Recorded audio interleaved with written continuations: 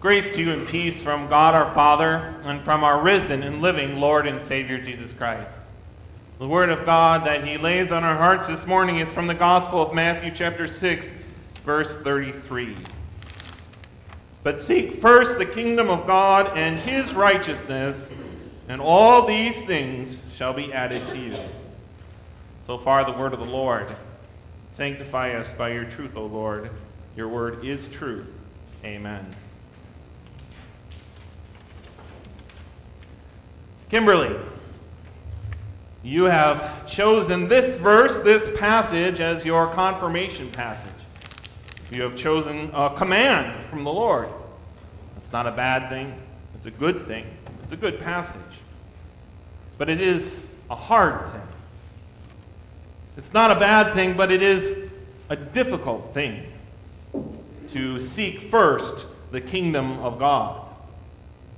The prophet Jeremiah speaks to us in chapter 29, verse 13, and says to us when it is that we might find that kingdom. And you will seek me, and you will find me, when you search for me with all your heart. To seek the kingdom of God requires our entire heart. That's not an easy thing to do. To give our whole heart to anything, much less to the seeking of God. God reminds us also in Deuteronomy 4:29, but from there you will seek the Lord your God, and you will find him if you seek him with all your heart and with all your soul. It's a hard thing to seek God with all your heart. But seeking the kingdom not only requires our whole heart, but also our whole life. And that also is a hard thing. The kingdom of God is not a thing that you can seek one day and find and grasp and put someplace safe, like the bank or like a vault, and say to yourself, well, now I have it, so I can go back to it and return to it whenever I choose and whenever I need to use it. The kingdom of God cannot be grasped and saved like that. It is a thing that is before us our whole life, and it is a thing that requires each and every day for us to seek it. Every day to rise up and ask yourself, what will I seek this day? Will I continue to seek God's kingdom, or will I seek instead the pleasures of this life? It's a daily choice. Nor is it a thing that can be sought partially. As though you could grasp the kingdom with your left and grasp all the other things you want with your left hand.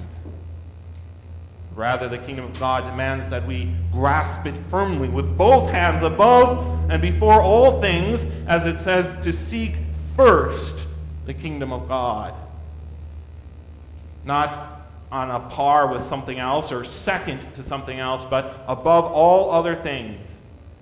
As Jesus reminds us in Matthew 6:24, no one can serve two masters, for he will either hate the one and love the other, or else he will be loyal to the one and despise the other.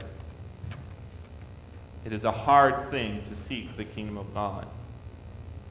It demands your whole life.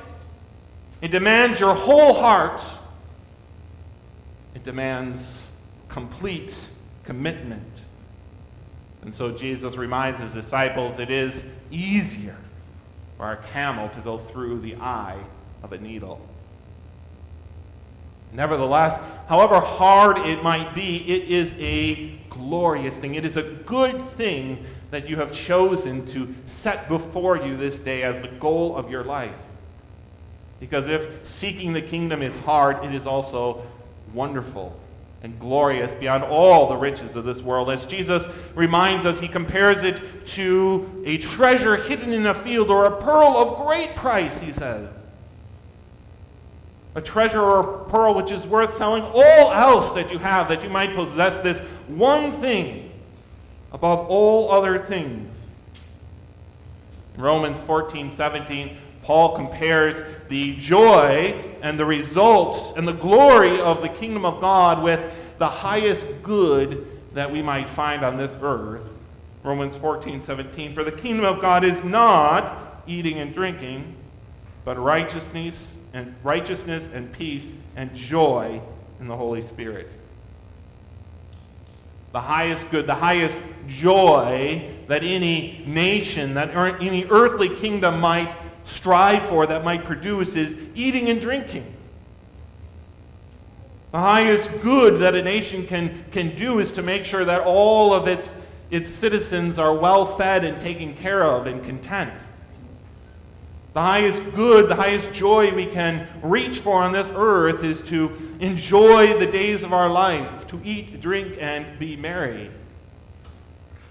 But the kingdom of God is not eating and drinking, Paul says. That is not the goal or the good or the joy of the kingdom, but it is far greater than that: righteousness and peace and joy in the Holy Spirit.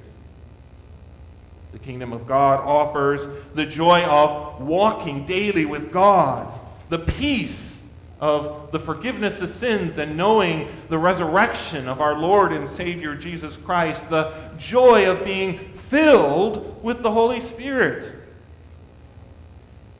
That joy, that blessing is one that transcends the momentary circumstances of this earth. It is that glory of the kingdom that allowed Paul to write the book of Philippians and to speak of rejoicing even when he was alone in prison facing his own death. He still had that glory and that joy of that kingdom.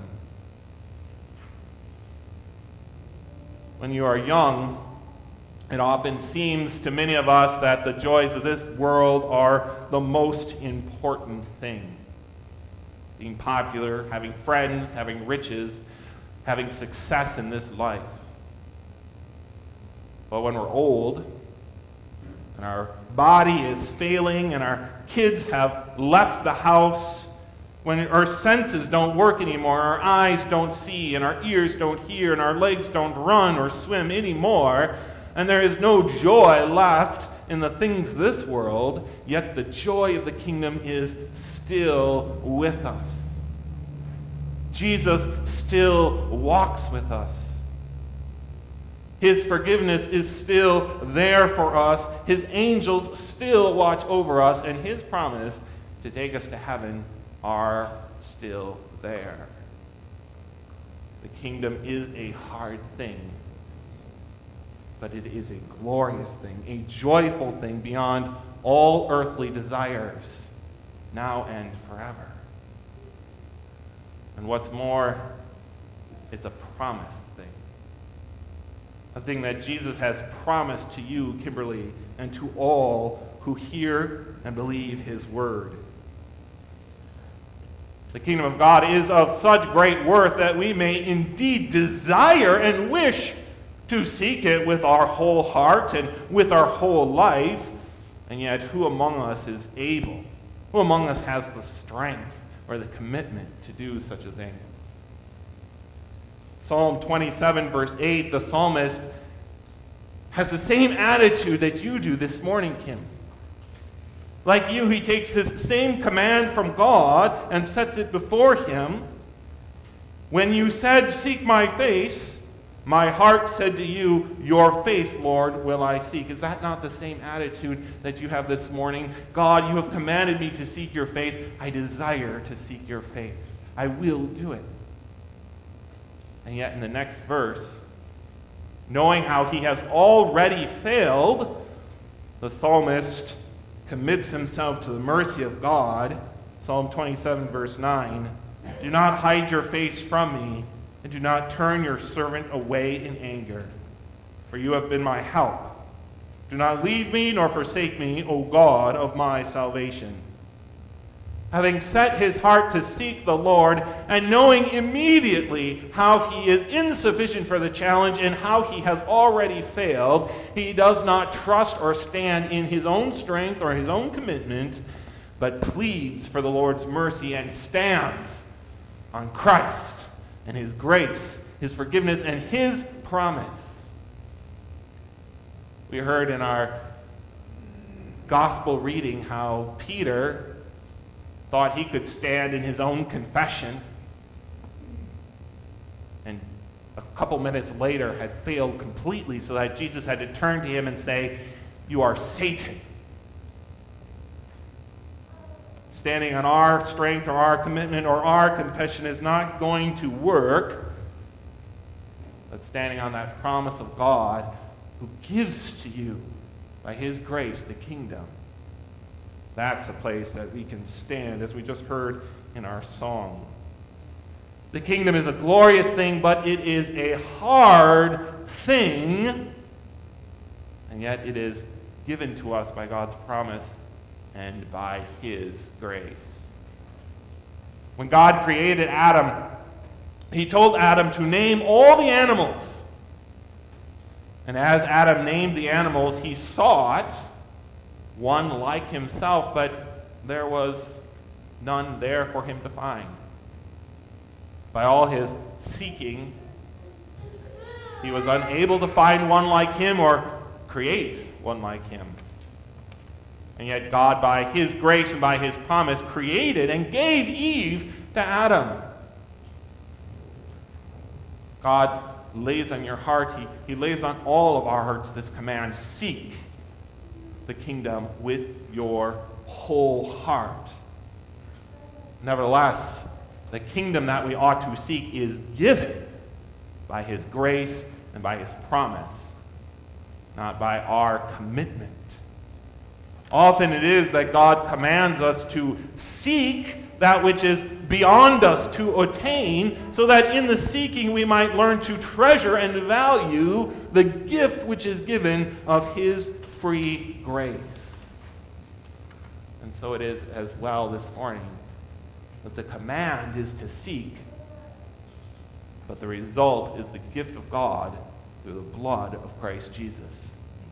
The kingdom is ours by his promise, not by his strength. As Jeremiah proclaimed, "Then I will give them a heart to know me, that I am the Lord, and that they shall be my people, and I will be their God, for they shall return to me with their whole heart." You, Kimberly, have chosen this day to seek the Lord first above all other things with your whole heart, and it is a good thing that you have done, yet is a thing you have already failed in. Nevertheless, rejoice. Be of great joy, for the kingdom is yours already. By promise, by faith, by the gift of God, the forgiveness of sins is yours, and God has opened to you the gates of righteousness, so that you may go in and you may go out before the Lord all the days of your life and find the peace and the joy of his grace while you live now and forever in eternity. By his mercy and by his promise. Matthew 5:6, "Blessed are those who hunger and thirst for righteousness, for they shall be filled." And indeed you and we all are filled by the grace of God and by his promise. Amen.